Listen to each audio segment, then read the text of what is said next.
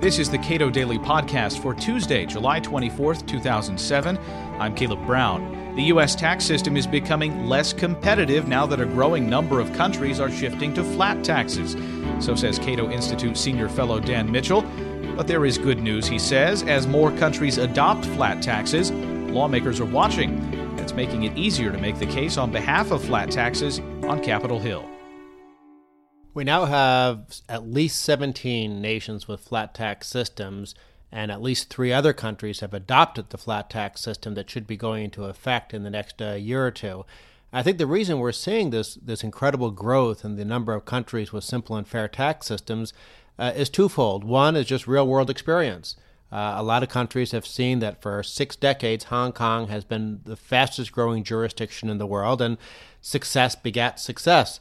But also, I think tax competition is playing a critical role. When Estonia started the tax reform revolution in Eastern Europe, they obviously attracted a lot of jobs and capital. They started growing quickly. Their neighbors noticed that. And the 2 other Baltic nations, Latvia and Lithuania, quickly followed suit. Then it spread to Russia, from there to Serbia, Ukraine, Slovakia, then to Romania, Georgia, Montenegro, Serbia. I mean, all sorts of countries are adopting it. It's currently being debated in the Czech Republic. And what's happening is countries realize in a global economy, with goods and services and capital and labor able to cross borders much more easily, it's silly, it's counterproductive. Even more than normally, to maintain punitive tax rates that punish people for creating wealth. Is this something of a domino effect of adopting flat taxes? There clearly is a domino effect. That's what tax competition is all about. You have to be cognizant of what your neighbors do. And we see this in the United States. Many states would like to have even higher taxes than they do, but they can't because they know that they're losing jobs and businesses to neighboring states. Who knows how high taxes would be in Massachusetts if they didn't have to worry about zero income tax New Hampshire right next door.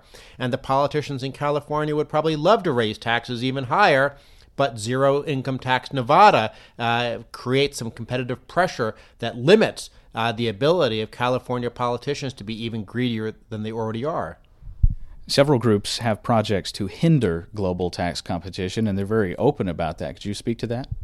Well, there are a couple of private groups, left-wing activist organizations like the Tax Justice Network and things like that, but they're not really a threat. Nobody takes them seriously. The real threat are the international bureaucracies because they purport to speak on behalf of the governments of the world.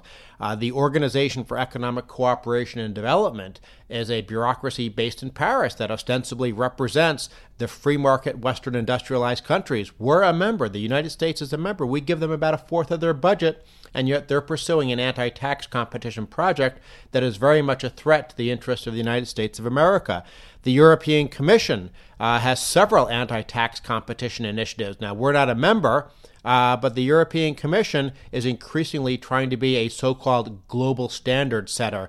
And if they're able to succeed in some of their schemes to hinder tax competition, that's going to be bad for good policy around the world and bad for U.S. interests. And then, of course, not surprisingly, the United Nations is also involved on the wrong side. They have some really crazy ideas for things like an international tax organization.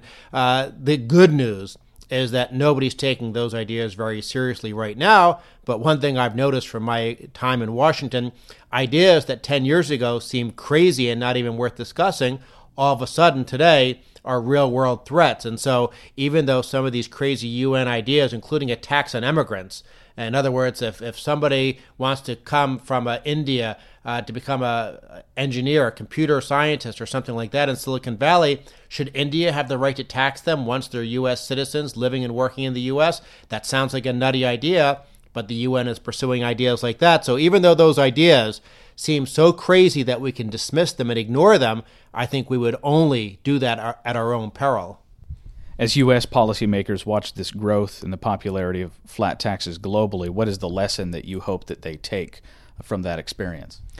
Well, the lesson that we're trying to drum into their heads is that lower tax rates are good and that tax reform works.